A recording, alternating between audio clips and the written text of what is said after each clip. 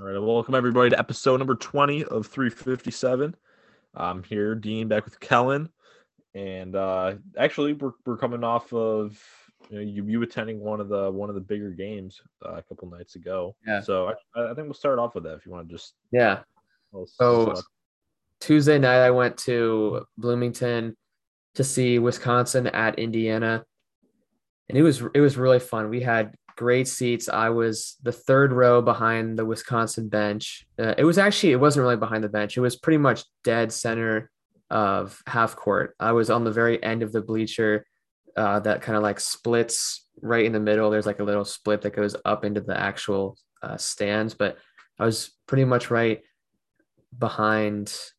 I was right behind all the like ref stuff, all the media guys at that long table, and then like across the court on the other side, I didn't know who the other broadcaster was, but Billis was the other one. He was there at the game, and I mean we were right there. It was pretty much eye level with the game, and Johnny Davis, Trey Jackson Davis.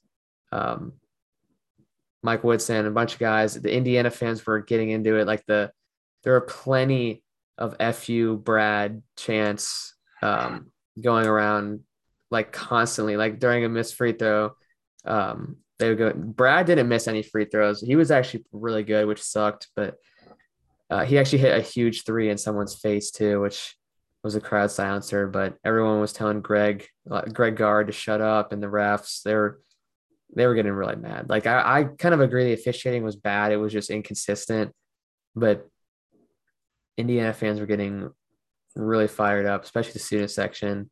They were going crazy, and it was a really good game. It was kind of like the last Wisconsin Indiana game, though. Like Indiana beat themselves at the end with just turnovers, poor, just horrible shots. Xavier Johnson was 3 for 16, and they couldn't get any offense in the last 4 minutes. Their last attempt at drawing up a 3-point play was horrible. The fans were just everyone around me, all the like old diehard Indiana fans from like the Bob Knight era were just like shocked at like what kind of play that was. And I mean, it wasn't the outcome I wanted. They lost 74-69, but it was a great experience, and I was happy to go.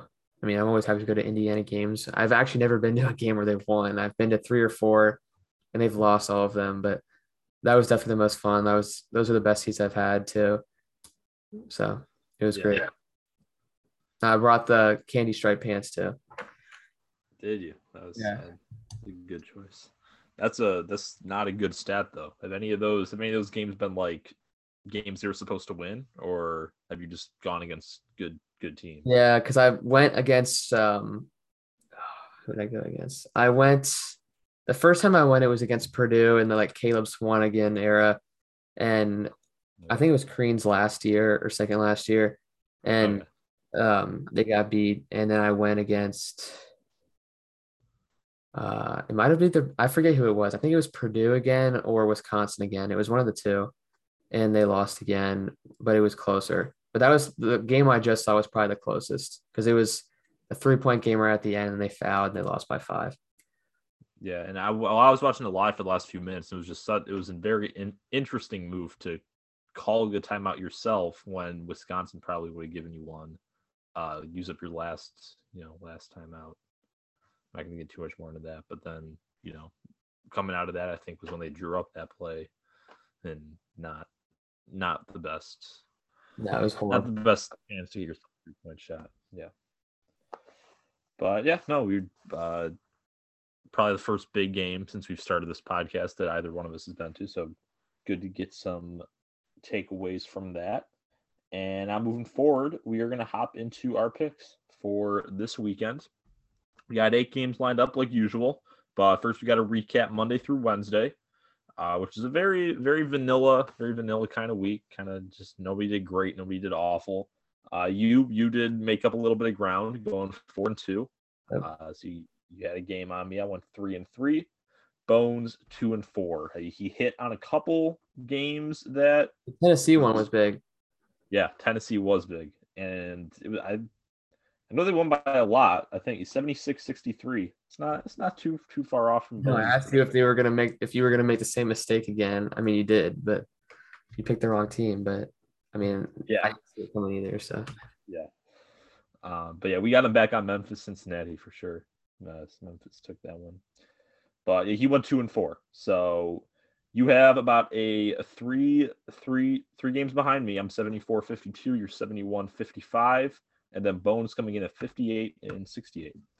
But still, Bones definitely has a good chance to be in it, especially when we ramp up things towards the end of the season. yeah, That deficit will be nothing, basically nothing. yeah. So exciting stuff on the way there. But we're going to move on, though, into making our picks for this weekend from Thursday through Sunday.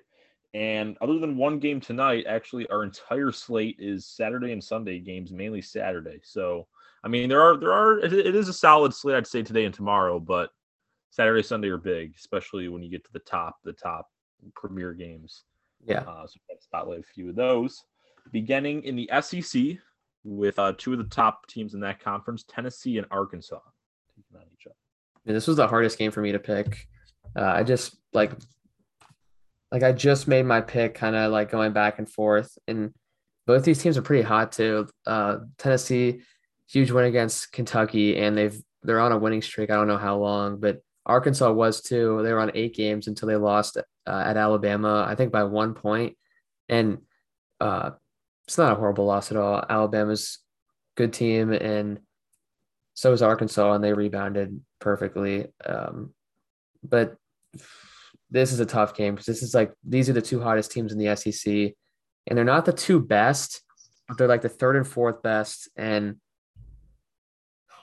I feel like they match up pretty decently. And I just feel like Tennessee's the hotter team right now, and I have to pick Tennessee. Vescovi did really well in the game against Kentucky. So did the freshman Kennedy Chandler, and I feel like they'll take this one against Arkansas. Yeah, all right. So I'm going to agree with you here. I'm also going to take Tennessee. Yeah, another, I think it's going to be really close. Two really hot teams in the SEC, and Tennessee is going to be a team that is going to be so hard to predict when it comes to March, because this is a team that has shown they can play with some of the best and they can lose with some of the worst. They're kind of like in Alabama, but their results haven't been as crazy, but they've played up to their competition, played far down to their competition. But I do think they're going to be hot coming off that Kentucky win, which they played great defense against them, held them to 63. And that was at home. But Arkansas, I know, super tough place to play, but I think Tennessee has a talent here, and Arkansas, they're super hot, but I think they're kind of due for a little bit of regression. It's been like 9-10 games now. I think they're in a very similar situation to Providence, where they won a lot of games and then had that first really huge test. Well, actually, no, Arkansas's Auburn. Never mind. Scratch that. But I still think it's a similar situation to Providence, where you have a hot team now playing another elite team, and just the winning streak can't last forever. And I think for Arkansas, it ends here to a really hot Tennessee team. But I do think it'll be very close. And Bones has not been working throughout the day. So Bones predictions will have to be confirmed at a different time, because the website will not let me choose. Oh, wait. All right. I did try this. I tried this a couple times throughout the day and it wasn't working, but I think they have it fixed now. So I'll kind of just put in his results as we go here. Try not to take too long. But he has Arkansas 71-70. Close one, but another chance to make up some ground. Bones has been pretty hot with his SEC picks. So I don't know, that might worry me a little bit, especially in a toss-up game like this. But yeah, he's taking Arkansas by 1. All right, so now moving on to the Big Ten. We got Illinois and Michigan State. I'll take this one first. This was a game that was actually a lot easier going in than I'd expected it to be in terms of picking it. I have Illinois winning this game. Michigan State, they're coming off a rough loss at Penn State. one of the bottom feeders in the Big Ten.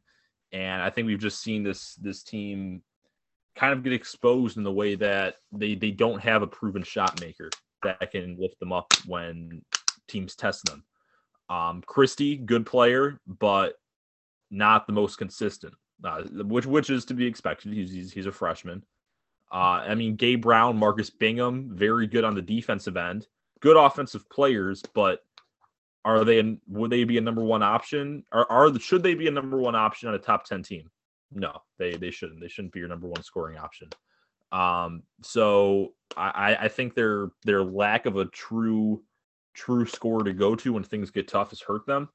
And I just think this Illinois team has them outmatched at almost every level, especially on the inside. I mean, Kofi Coburn's dominated any center all year. And Michigan State, they're good when they go up against, athletic teams that don't have that true big.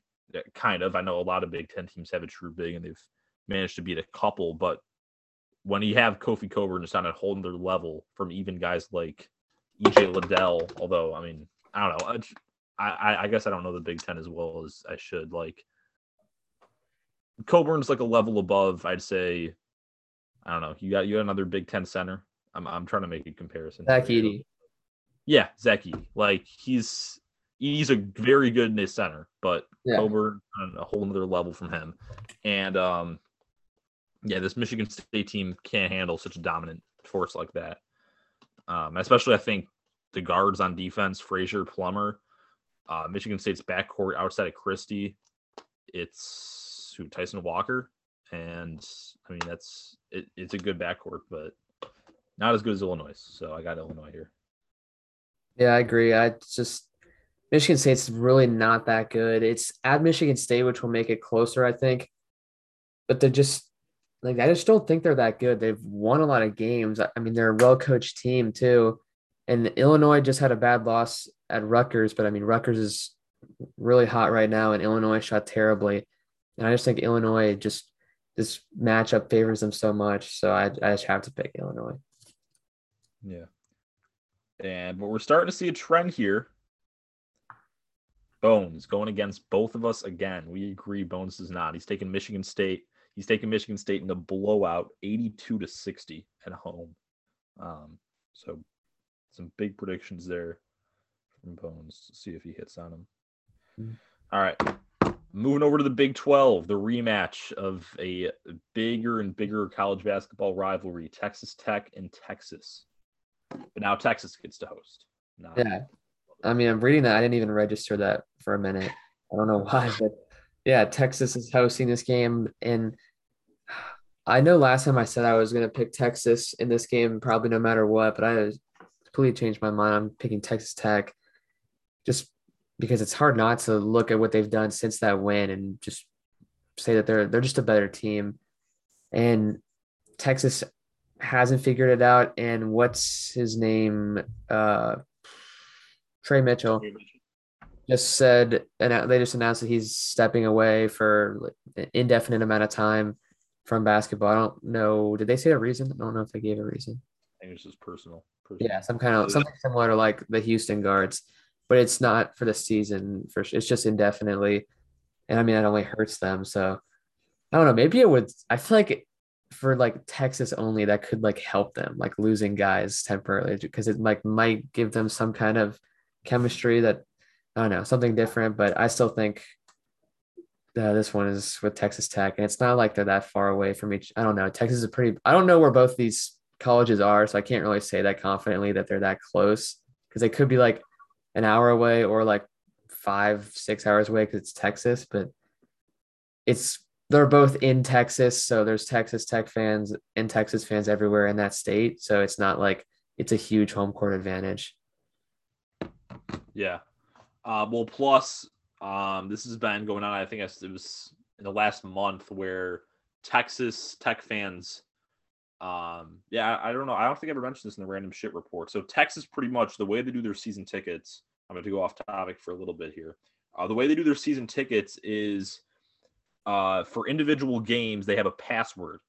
That season ticket holders, they can enter in the password, and then they get to pick what seats they want. I think you mentioned. I heard about this. Yeah, they get to pick, and the password was really easy. Texas Tech fans got in and sold out entire arena, which for Texas, they have a huge arena for a school that's not as big on basketball. They're saying it's going to be the first sellout for Texas since the Kevin Durant years, which shows how long it's been. Yeah, since this team has had a packed arena. How big is their? They really haven't sold it out since then. That's what I believe I had saw. Yeah.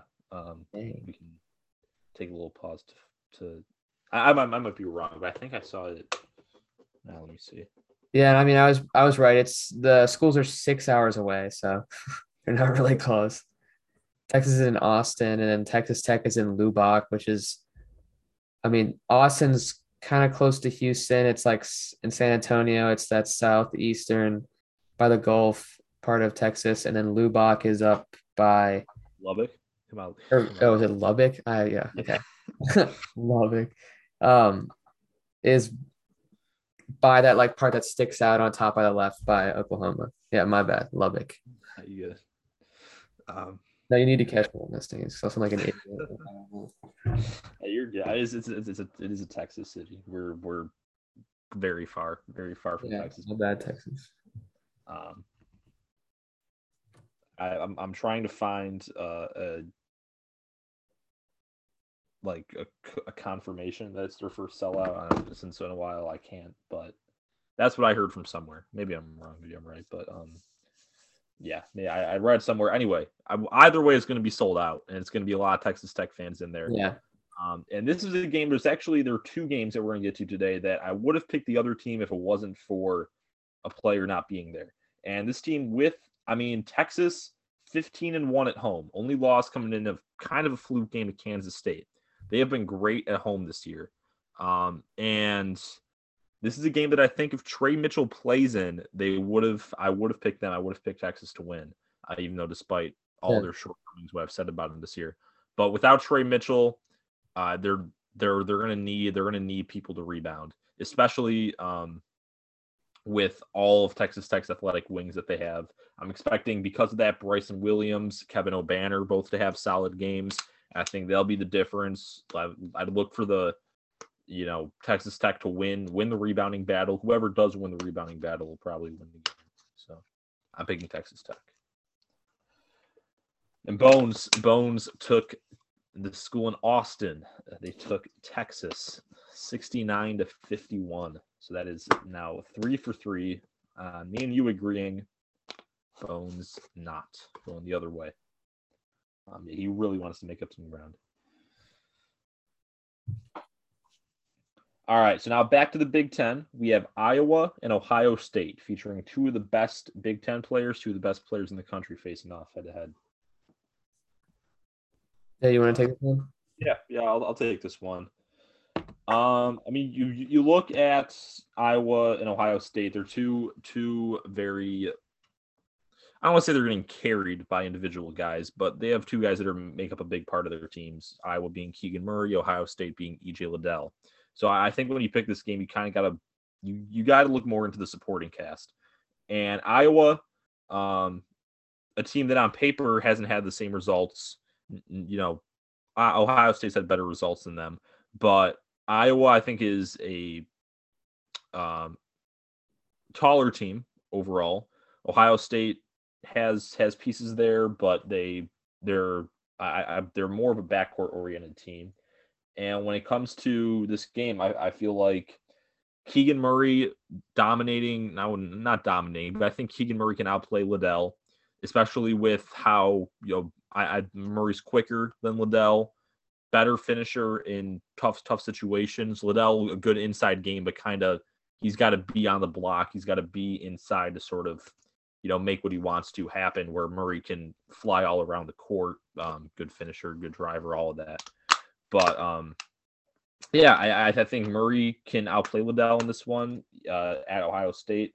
I also think that, like I said, just Iowa being a taller, more I wouldn't say more athletic, but just their style of play, I feel like contrasts Ohio State, and just the way they play can help them take advantage of this game. And kind of an upset, but I think this one is what they need to get back on track.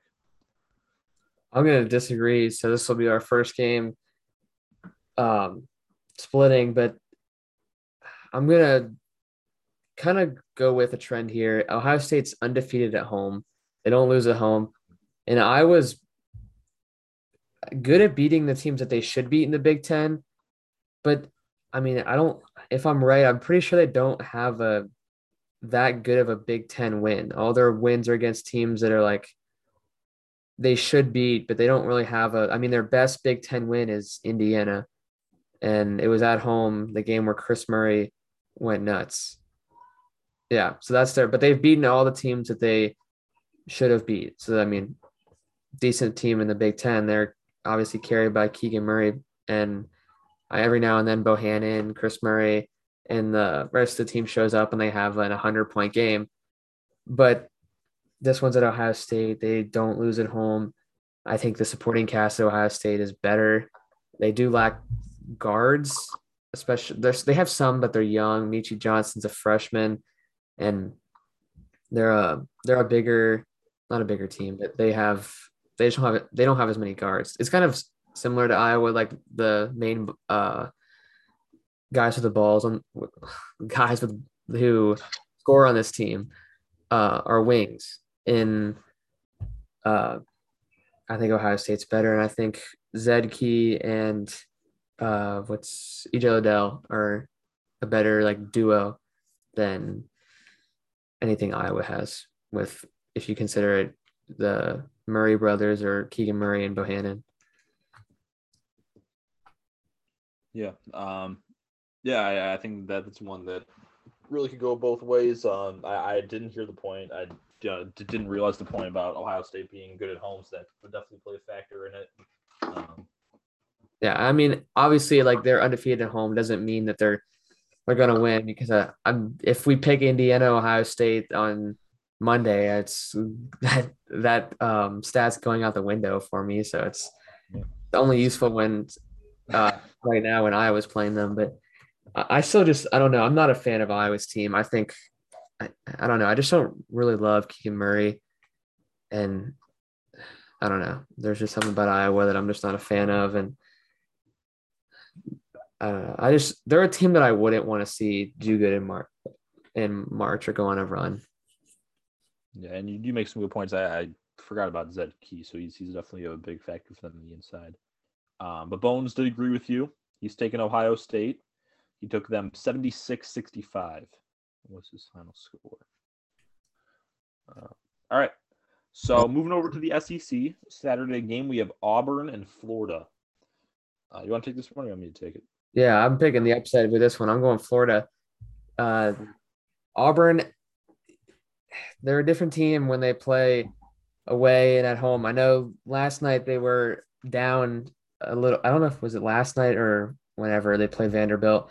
They were down in the beginning for a little bit. I think until halftime, but they got control. They won by 14, so it doesn't matter. But I mean, their only loss, I think their other loss was at a neutral court against UConn, but their other loss was at Arkansas. And Florida is pretty much right in the middle of the SEC. They're a team that's gotten hit with injuries and just they don't have a ton of talent, honestly.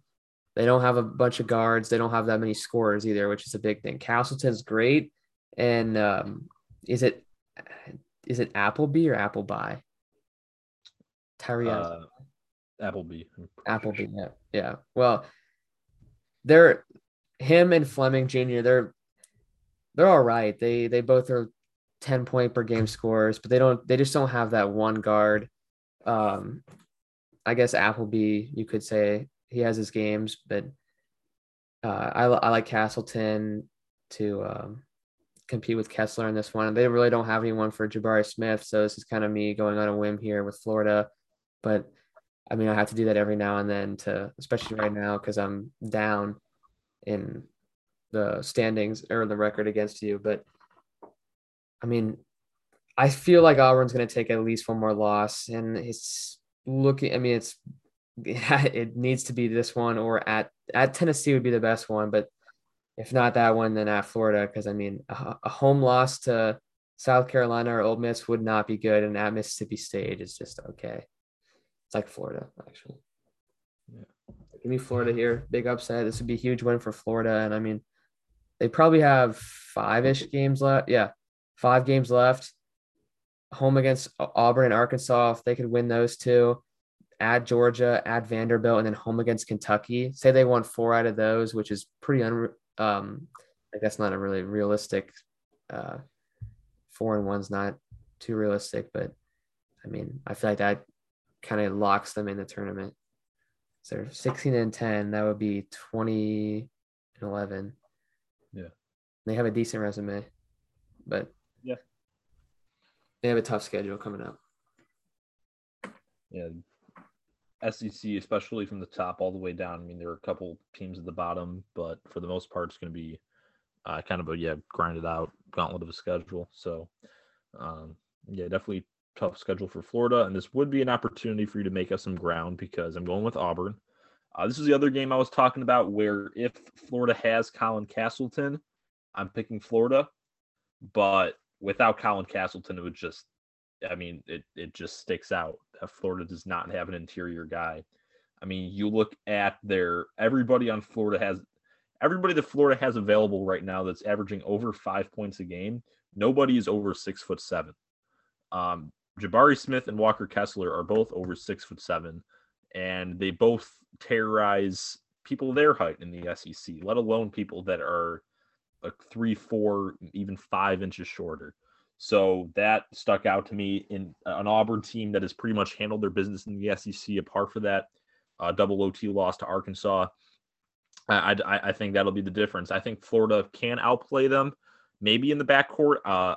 Wendell Green, good player, but sometimes tries to do too much, flying around in the court out there. Sometimes doesn't make the best decisions. And I do like Appleby as a player. When he has a good night, he has a good night. We saw that back in the beginning of the season with the Ohio State game where he hit that buzzer beater for them to win.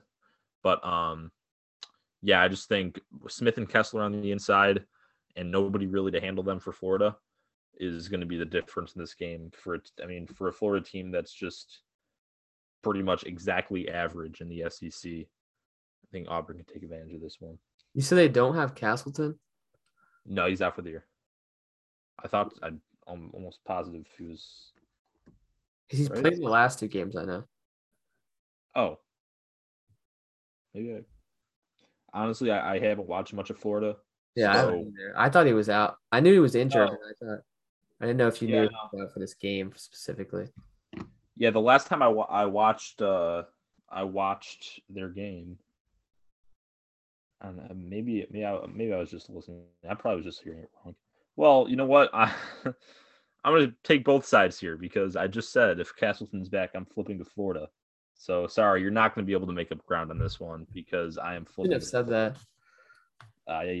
But I don't know. I haven't watched him. I don't think since the Mississippi State game, which is like about a month ago, and he was out then. And I must have misheard the SEC network guys because I haven't watched a Florida game since, and I thought that he was out for the year. He's not out for the year. I don't know. I'm all over the place today, but I'm taking Florida then because Colin Castleton is the interior guy that can stop Smith and Kessler, and I like their backcourt. I like Appleby, so I'm not taking Florida.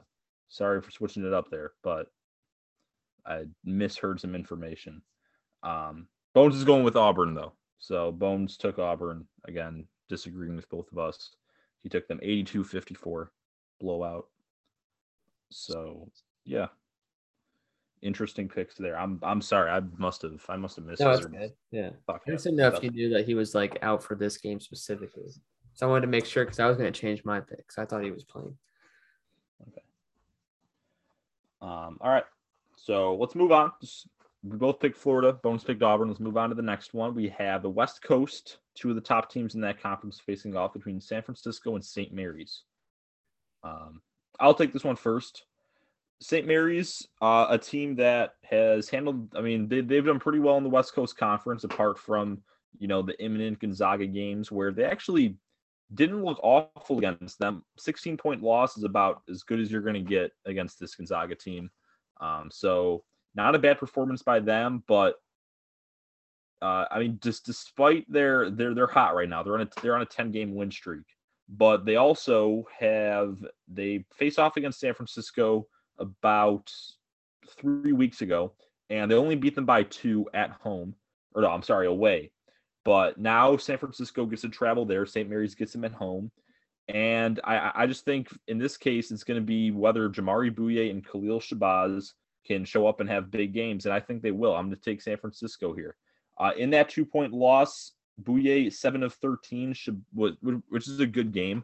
But Shabazz only 3 of 8. They had to rely on Masalski and Stefanini to help sort of carry the load. And that was also with a great game from Matthias Tass, 27 and 12. Do I think he does that again? I'm betting that he doesn't. Because Masalski, 6'9", 240, a guy that got into foul trouble in this game, so they had to take him out. And just once he's taken out, he's kind of their, big man that was the one guy that would be able to handle Toss. So when he's out, that caused Toss to just have his way, end up with that 27 and 12 stat line.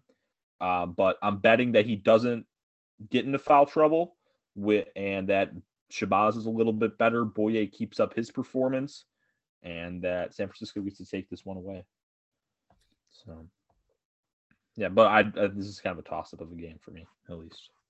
This was one of the it's a close game, and I think it'll be a close game, but I'm also going to pick San Francisco. They struggled a little bit in the West Coast Conference with the better teams, BYU, St. Mary's, and Gonzaga. But Bouye is a great player. He shot 60% from 3 last time against St. Mary's, and he's one of the best guards in the country. And I'm surprised I wouldn't say surprised, but maybe I would maybe replace him on one of those Naismith lists, probably the point guard one, because I don't think he's really a point guard, but I think he could fit over some of those point guards in that list. But anyway, Bouye, Shabazz, like you said, San Francisco, I think on paper is honestly a better team than St. Mary's, but they just have had some trouble, I guess, playing defense against some of these teams. And I think they can get it done against St. Mary's. They've also played Gonzaga to a 16-point game. And it all comes down to defense because, we know San Francisco can score and St. Mary's too. So this one comes down to defense. All right. Yeah, really, really toss-up. I think it goes either way. But for all of us, we went unanimously with San Francisco, as Bones also picked them by a score of 77-67.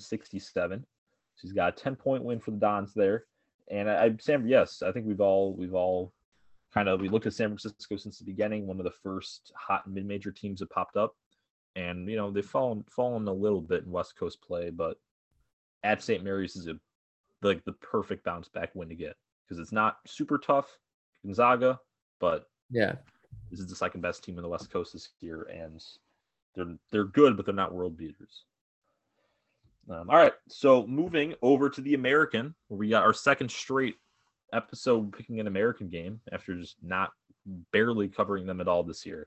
But now we're going back to back, and it's another. I picked this game again because I think Memphis has a good stretch of the schedule here where it's 2 straight away games against solid American teams. And this one is on Sunday at 3, them going up against SMU, a team that's right in the bubble. You want to take this one?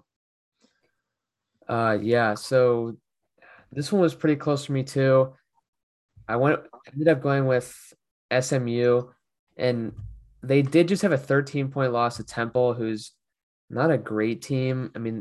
The American's not that good of a conference, but it was kind of a weird game because Ty Strickland off the bench for Temple had 27 points. So it was kind of just one of those games where some guy happened to go off from Temple. And he shot 8 for 14, but the team shot 31% from the field and 14% from 3. So this guy off Temple was pretty much the only offense all night. The starters were combined only made 11 shots out of 40 or 50. So that was the only thing working for Temple that night. And SMU just had a slow game, and they didn't have Kendrick Davis either, who's a huge piece for SMU. He's one of the best players in the American. I think he is the best, and it's at SMU, so I think this is gonna play into this win. And these might be the two. I wouldn't say the two best teams in the American, but I mean they're right up there with Houston because we've seen both these teams beat them. So, Yep. I agree with a lot of what you said there. I'm also taking SMU in this one.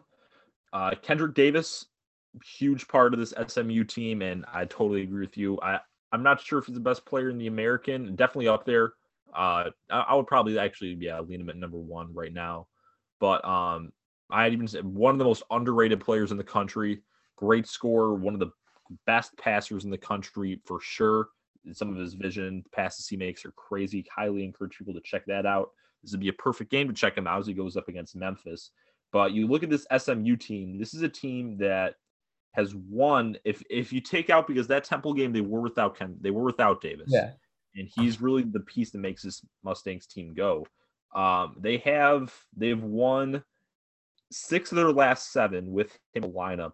That one loss coming to Wichita State, a team that has almost as electric of a point guard in Tyson Etienne, who was kind of the perfect matchup to slow down Davis.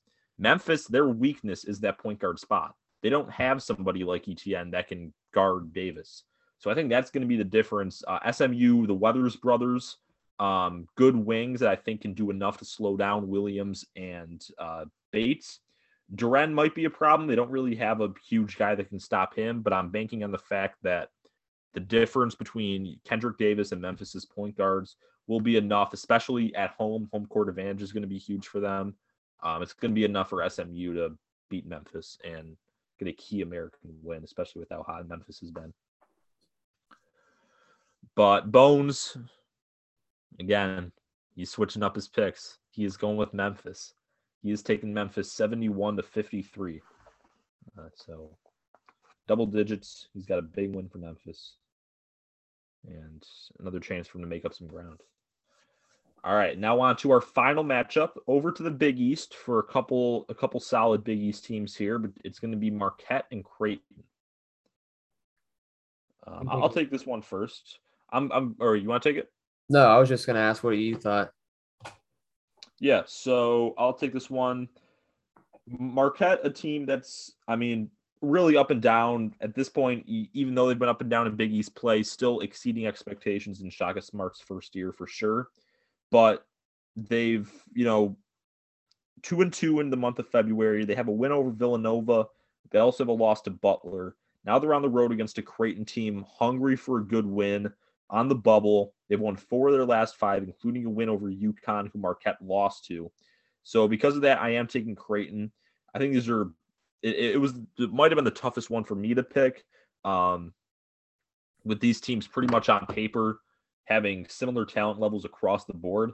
But the difference to me ended up being Creighton being more front court oriented. Ryan Hawkins, especially Ryan Kalkbrenner, 7'1", 256. And Marquette does have a guy to kind of at least slow him down in Kirk Quaff, but they don't really give Quaff much minutes. He's only averaging 5.5 points a game in, only 20 minutes.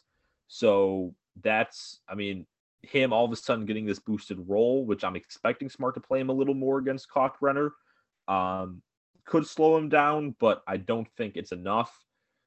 Justin Lewis, they do have Alex O'Connell to guard him, either him or Daryl Morcell, who O'Connell's solid player, along with Ryan Nemhard, one of the top freshmen that came in. So I think with Nemhard and O'Connell guarding Lewis and Morcell, or another one of Marquette's guards, and you got Kalkbrenner and Hawkins on the inside, out muscling whatever big men Marquette decides to put on him.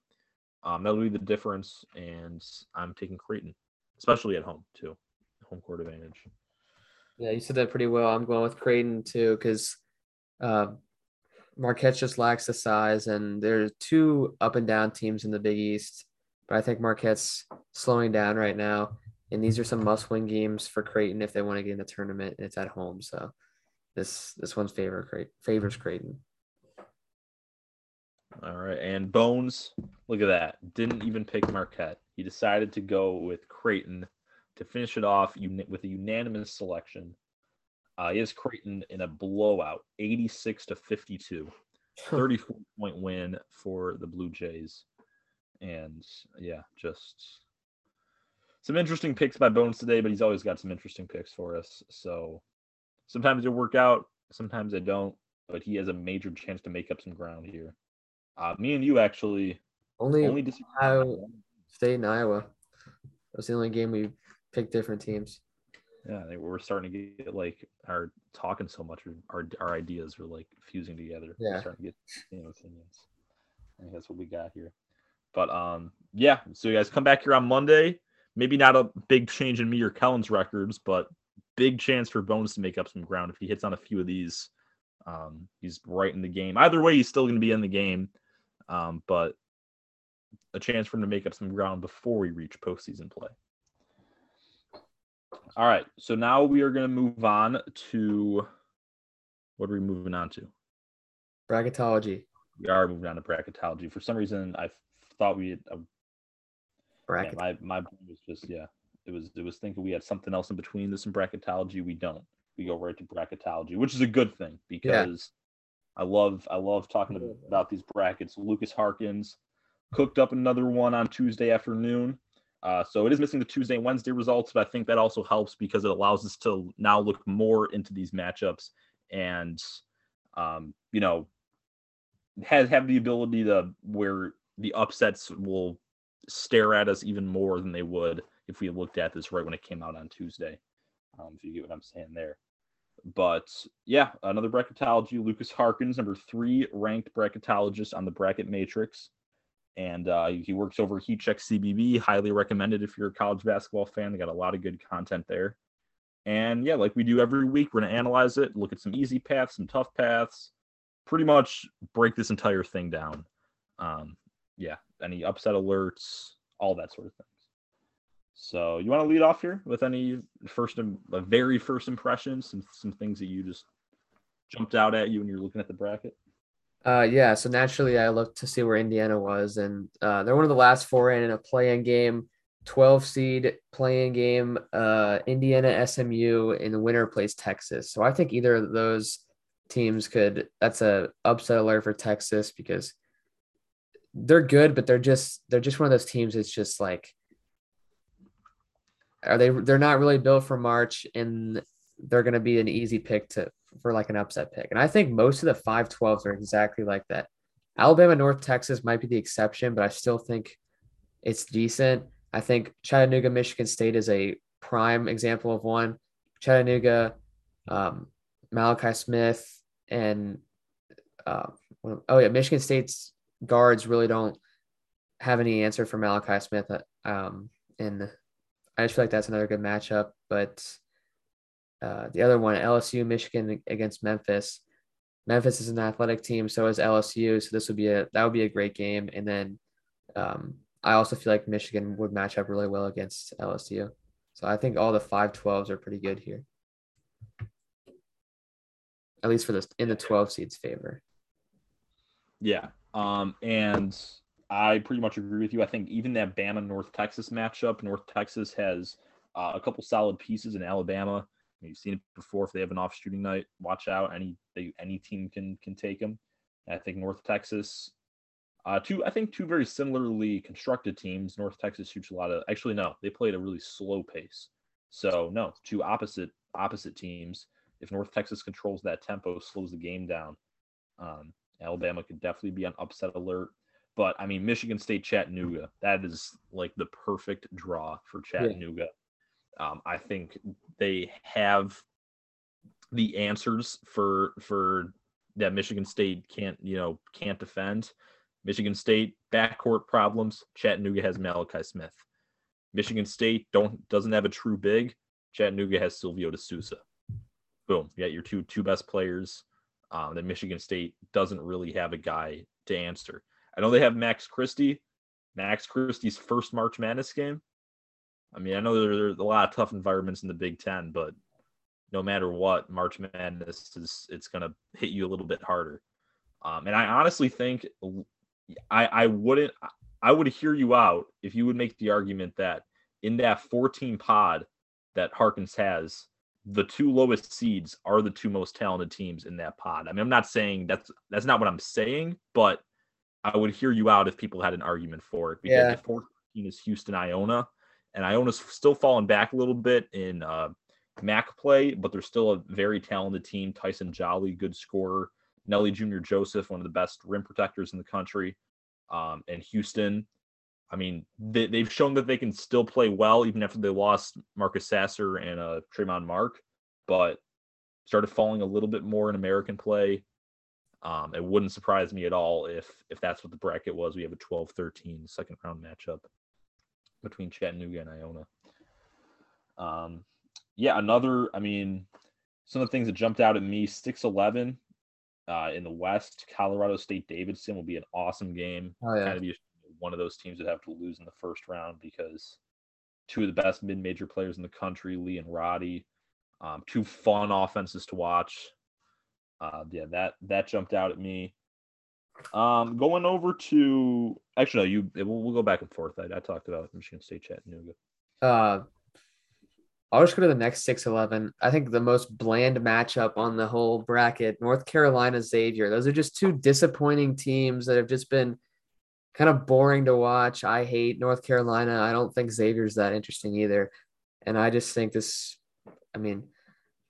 be great if they play, because I don't know. I would like to see Xavier go far because it's like a close team to me, so it'd be fun. But I mean, I'd love to see North Carolina out because I don't think they're that good. I know their record is good, but I would love to see North Carolina out early. But I mean, also the other part of that 4-team pod, Tennessee Liberty, that's a great matchup. I do think Tennessee has the favor in that, though. Sure, Liberty has McGee, but Tennessee's got a good defense, and they have plenty of guys who could stop Liberty. So I don't think that's the best matchup for Liberty. And I think Tennessee matches up against that like 4-team pod pretty well. And I don't know. I feel like Tennessee, because if I'm assuming that the other part of that, St. Mary's, Miami, 7-10, and then Baylor coming out of the other game, say Baylor, Tennessee, I don't know. I give a good chance to Tennessee. I feel like they have a favorable half of their quadrant. Yeah. I wouldn't Sharpie in Tennessee so fast. That I would still favor Tennessee, but they have a good defense, but it just seems like some nights this year it's just disappearing. And if one of those nights happens, they're going up against one of the best shooters in the country, Darius McGee. Kind of like Steph Curry-esque, where it's this underrated guy having a big game to, upset a big team. That's sort of what I could see maybe if Liberty and Tennessee get drawn on a game like that. But yeah, other than that, I agree with you. I mean, if Tennessee, that might be a tougher game than Xavier, North Carolina, because both those teams are disappointed, and if Tennessee makes it past Liberty, should be going right to the Sweet 16. Elsewhere, I was looking at between the 1 seeds, kind of their paths, at least for the first, at least to the Elite Eight. I saw Kansas and Arizona having probably the easiest routes, with Arizona having to take on Michigan State and Houston. That's a dream matchup, a dream kind of pod. If you're Arizona, you might be playing Chattanooga or Iona in your Sweet 16, which is likely where those teams' runs end. But I mean, I wouldn't put it completely out of the question, especially with Iona, because actually, no, both these teams have bigs that I think can handle Coloco. I would disagree with Kansas, though. You would. I think Murray State, Tevin Brown's a good Cinderella story, and then I think Alabama's all over the place and could easily pull off an upset like that. Yeah. I honestly I hadn't really thought about a Murray State Kansas matchup. I would disagree with you on Bama, but Murray State and San Francisco, I would definitely give it a possibility of them making it past Kansas. But yeah, definitely some interesting roads for both of those teams. Auburn, I think, has the best the best road of a 1 seed, followed by Gonzaga. Likely having to, Providence would probably be, or I'm sorry, Auburn had the toughest road. I'm sorry, Kansas and Zone I would give the easiest. Auburn I would give the toughest I to. thought you were talking about Arizona anyway. Oh, yeah, Auburn, sorry. I thought you meant Arizona anyway, but yeah, I agree with Arizona having the easiest. Yeah, and I believe Auburn has the toughest. First off, I wouldn't even look past. I'd say like 90% chance they win over UNC Wilmington, but that team's been hot in the Colonial, which is a solid conference. They took down Towson, I believe took down Delaware as well. I haven't seen too much of the team. I don't know who their main guys are, but from the results I'm seeing, they're doing a good job in the Colonial, and they're hot. There's always sort of 1/116 game each year that is close, at least for the first half, and that starts to get America noticing is something happening here. The only time it worked out, of course, is with UMBC, but I think of all the that's the only time. Yeah. I feel like I don't know, it just feels like it should happen more, but yeah, for a reason. What was that? I was just saying like it should I feel like it should happen more than it has, but I mean these teams are the 1 seeds for a reason. Yeah. But yeah, I wouldn't put it too far past UNC Wilmington. Also, Longwood's gotten really hot in the Big South. I actually saw a clip Mid-Major Madness, or either Mid-Major Madness or one of the other college basketball Twitter accounts posted, and they got a great culture going down in Farmville, Virginia. That's the name of the town where Longwood is. That is a real place for people that are wondering. Farmville, Virginia is where Longwood's located. Top of the Big South, and they're selling out their arena. The students are into it. They got talented players. They're running the Big South, which is a league that Radford and Winthrop have run for a few years now. But they've risen up, and I believe I forgot his last name, but first name is Griff. Their head coach is, could have something going down there in Farmville. But I just want to give a shout out to them. I would not pick them over Kansas. Kind of a tough matchup there, but they are hot. But anyway, back to Auburn. We kind of went off track about 16 seeds. That's on me. But we really love the mid majors, so we gotta talk about them when we can. But speaking of mid majors, Auburn I think could be on upset alert, especially with how they've played recently against either of these mid major seeds they could be playing in the second round. Because below them in their 8-9 matchup is Boise State Loyola Chicago. And the team that wins that, Boise State, a lot of athletic wings.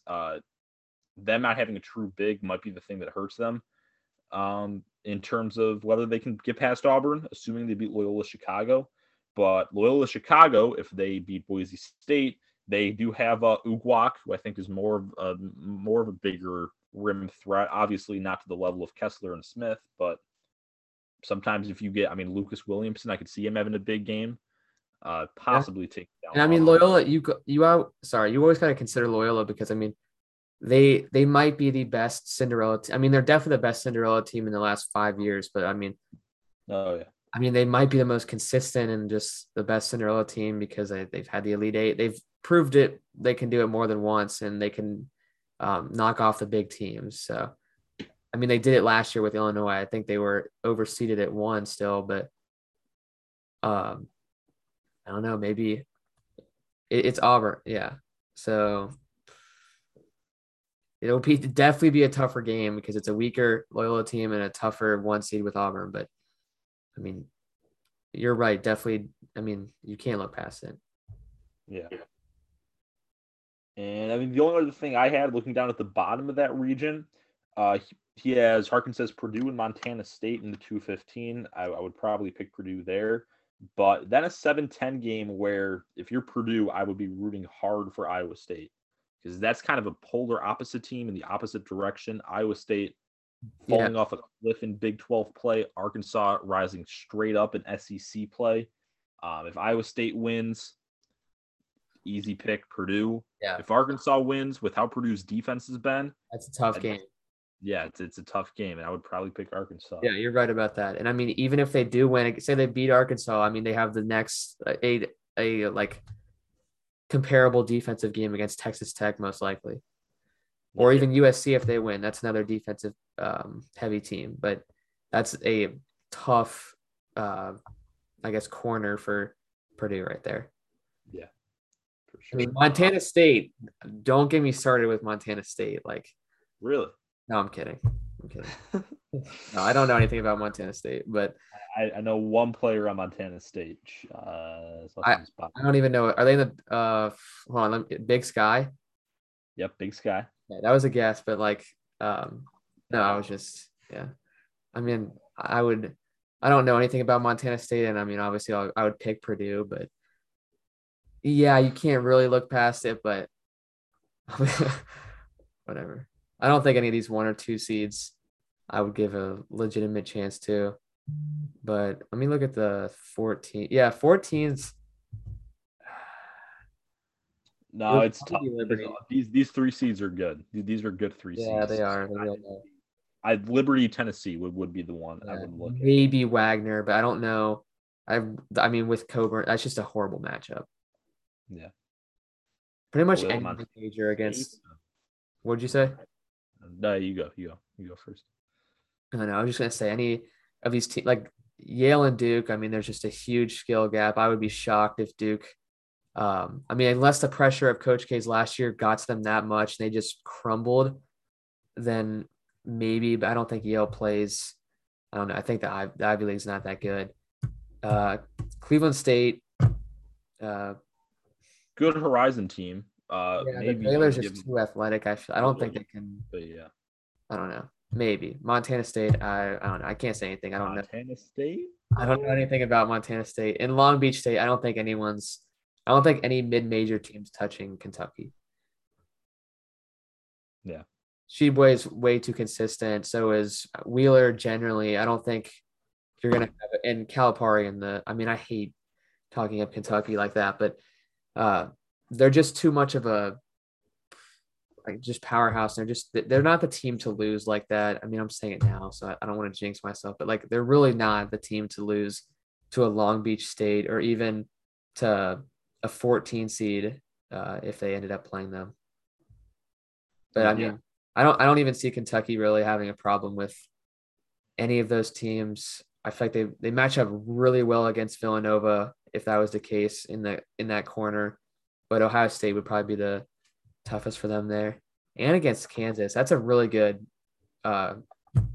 section or quadrant for Kentucky. For sure. I mean, since we've talked about pretty much all the other matchups at this point, I want to go up to the 4-13s just for a little bit to wrap it up because I see 3 of the 4, possibly even 4 of 4, depending on how the teams do. 13 seeds, I would give a good shot against the 4 seeds. Toledo, Wisconsin, Ryan Rollins versus Johnny Davis would be a super exciting matchup to watch. They also have JT Shoemate to handle Tyler Wall and the other big man Wisconsin has, but it's mainly Wall, at least from what I've seen. I think Crawl on Wisconsin, Crawl and I just Vogue. Oh, he Vogue. Yeah, they were all last year, right? Yeah, but Vogue doesn't play. He doesn't play too much. He played a lot against the other night because he did good the first time against Indiana, but their bigs aren't anything special. Yeah. So yeah, I think those 2 teams match up super well. Toledo, really good at scoring the ball. I mean, it is in the MAC, but they have guys that can get buckets anywhere on the court against a lot of teams. And I think if they come out hot against Wisconsin, that could be tough. Providence, Vermont's the one that I think is a tough matchup for Vermont. Yeah. I actually think Vermont's probably, or no, I'd still lean Iona, but Vermont might be the second best 13 seed here. They just get the best 4 seed in Providence. Iona, I already talked about them. I could take them over Houston, and South Dakota State, a team that if you're the high seed that manages to draw them in the first round, definitely cannot look past them because they got Baylor Skyerman. They've pretty much rolled through the summit without their either best or second best player, Noah Friedel. And they hit threes. They defend well. They got a lot of wings. And if they come out hot like that against a UCLA team that we've seen struggle against some lesser competition at times, South Dakota State might be a trendy upset pick to go with. So, but yeah, all those 4-13 matchups.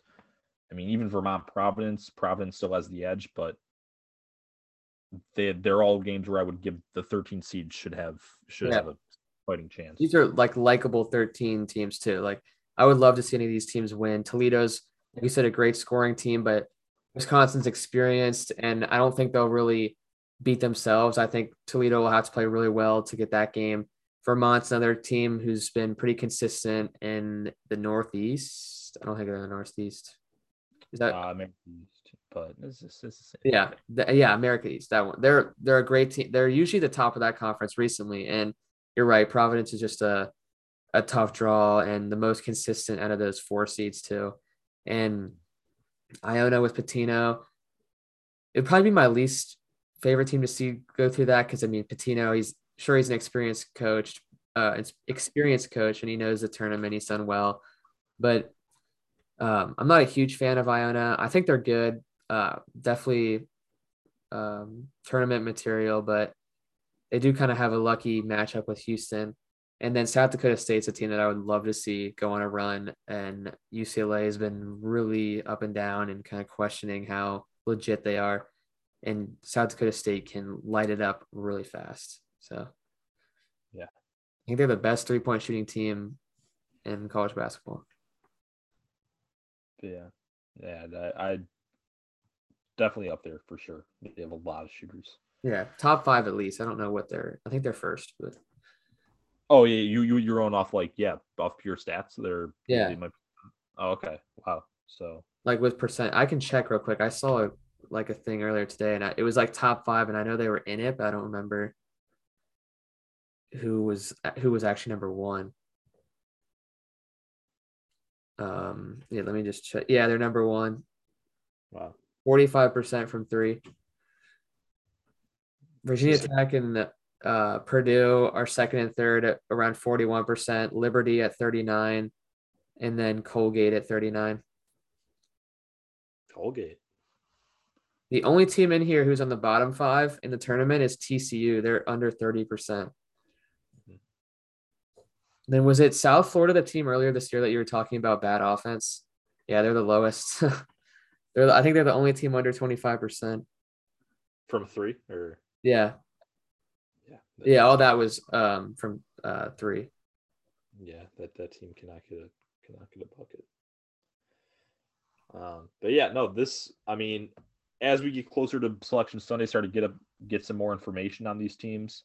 We can talk more about the games. This is a fun bracket to go through. I think there's a lot of upset potential on this one. Was there any other things you wanted to point out in the bracket? No, I think the bubble's all pretty good too.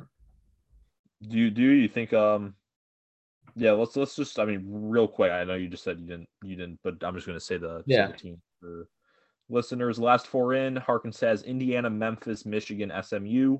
First 4 out: Belmont, VCU, Creighton, San Diego State. As of right now, just based on resume alone, I would probably, the only change I would make is Michigan out for. There's really none of those first 4 out teams that I would hold up higher than the other. I think they're all on similar levels. If I had to pick one, San Diego State, probably either San Diego State or Belmont, but I would lean San Diego State. But yeah, other than that, I think the bubble looks pretty solid, at least to me. And you said no changes for you either? Yeah, I would keep it. I don't think any. Yeah, I think Michigan's pretty even with the first 4 out teams, and I mean, there's no reason to take any of them out if it's already like that. So. Yeah. So Lucas Harkins, in case you needed confirmation from us, you did a good job with the bubble. Yeah. Pat yourself in the back a little bit. All right, so we're gonna wrap it up here with the random shit report. That might have been longer than our game pick segment today, honestly. Yeah, that was pretty good. Dive on that one. All right, but now we're gonna finish it up. Random shit report back after it took a couple days off on Monday. So I'll start with you. Do you have any? I got like a really just kind of minor one that's just kind of for fun, but I hate North Carolina, and they've lost at home to Pitt last night by 9 to Pitt. by 9 at home. And yeah, thought that was worth mentioning. I don't hate North Carolina in general. I just hate their team this year, and I don't think they're good. I think they're overrated, and I just an unlikable team. So that was my random shit report. Yeah, so I got two, and one of them is actually just branching off of that. Um, this is just hilarious to me. North Carolina, like I said, down big to Pitt for most of the game. I mean, Yeah. I think the score was closer than the game actually was, but I think they ended up losing by 8, which 8 was a big enough margin where their quad 4 loss to Pitt bumped Pitt up to become a quad 3 loss because it beating them by 8 raised their net ranking enough to move that up a quadrant for UNC. Wow. So maybe it was just a high IQ move to lose to them by enough where it helps your resume just a little bit more, like at least in terms of quadrants. Definitely hurts their chances of being a tournament team, but quad 3 instead of quad 4, something the committee will look at. Also, an update on IUPUI, the team that had to hold open tryouts. I actually saw a guy at the Indiana game with the IUPUI Jaguars sweatshirt, and I felt bad. I was just like, Thankfully, he's near. Hopefully, he lives by some better teams. yeah. He was at the Indiana game. Damn, IUPUI fan out in public like that. Yeah, they are 2-20. They were 2-21 heading into Monday, and right after we went off air, they almost got their first D1 win with 6 guys. They lost 57-54 to the Illinois Chicago Flames. Almost had them. Game was, let's see, they were up by 6 at halftime. They had it. They had their first D1 win in their grasps. It was BJ Maxwell who scored 14 for them. Also Bakari Lestrap who had 12. But at the end of the day, UIC was too much for them. So their losing continues. When's their next game? They play again tonight. If anybody wants to check them out, 7:00 ESPN Plus. Robert Morris, 7-19. I don't remember. I wouldn't recommend watching the game, but maybe just looking the box score after. Yes. That would, I mean, yeah. I wouldn't blame you if you decide to do pretty much anything else in life than watch that game. But, maybe support the IUPUI Jaguars. Maybe we might have to pick on February 26th, their last regular season game. They are at home against the 4-21 Green Bay Phoenix. So that could be their best chance. Senior night, maybe they got a couple seniors in the roster. Get that first win. But another thing that I just wanted to mention, I just saw it yesterday and I found it again. On Ken Palm, Dayton is the least experienced team in college basketball. They have 11 freshmen and 4 other guys who are sophomore, junior, and seniors. So 4 through those 3 years and 11 freshmen, which is crazy to me. And they're also ranked 50th in Ken Palm, which is the highest in the A10. So a lot of, bright future for the Flyers. And I mean, I'm pretty sure they're one. Oh no, they have a huge win against Kansas. They have those really bad losses at home from the beginning. They're holding them back, and say they won those 3, and I think they're 18-8. So that would put them at 21-5. That's pretty close to, I mean, I think that's bubble material, and they don't really have much of a tough schedule in the A10 left. They just have their last game against Davidson, and if they win that game and they win out, I think they possibly could be considered for a bubble team. Maybe they don't get it, but I mean, there's still the chance that they're second in the A10, 1 game behind Davidson. I mean, they have as good of a chance to win that tournament. Yeah, and that's, it's crazy stat there. They're the least experienced. I would be very excited, assuming the portal doesn't take a couple of them. Very excited if you're a Dayton fan because, like you said, take those 3 losses out. I think we talk about them the same way we talk about Davidson right now. Yeah. 21-5, have that win over Kansas. So, yeah, all those freshmen, a lot to be excited about over in Dayton. But yeah, that'll do it for this episode. Had a lot of information packed in here. We'll see you guys all back here on Monday. Recap a big weekend. See you then.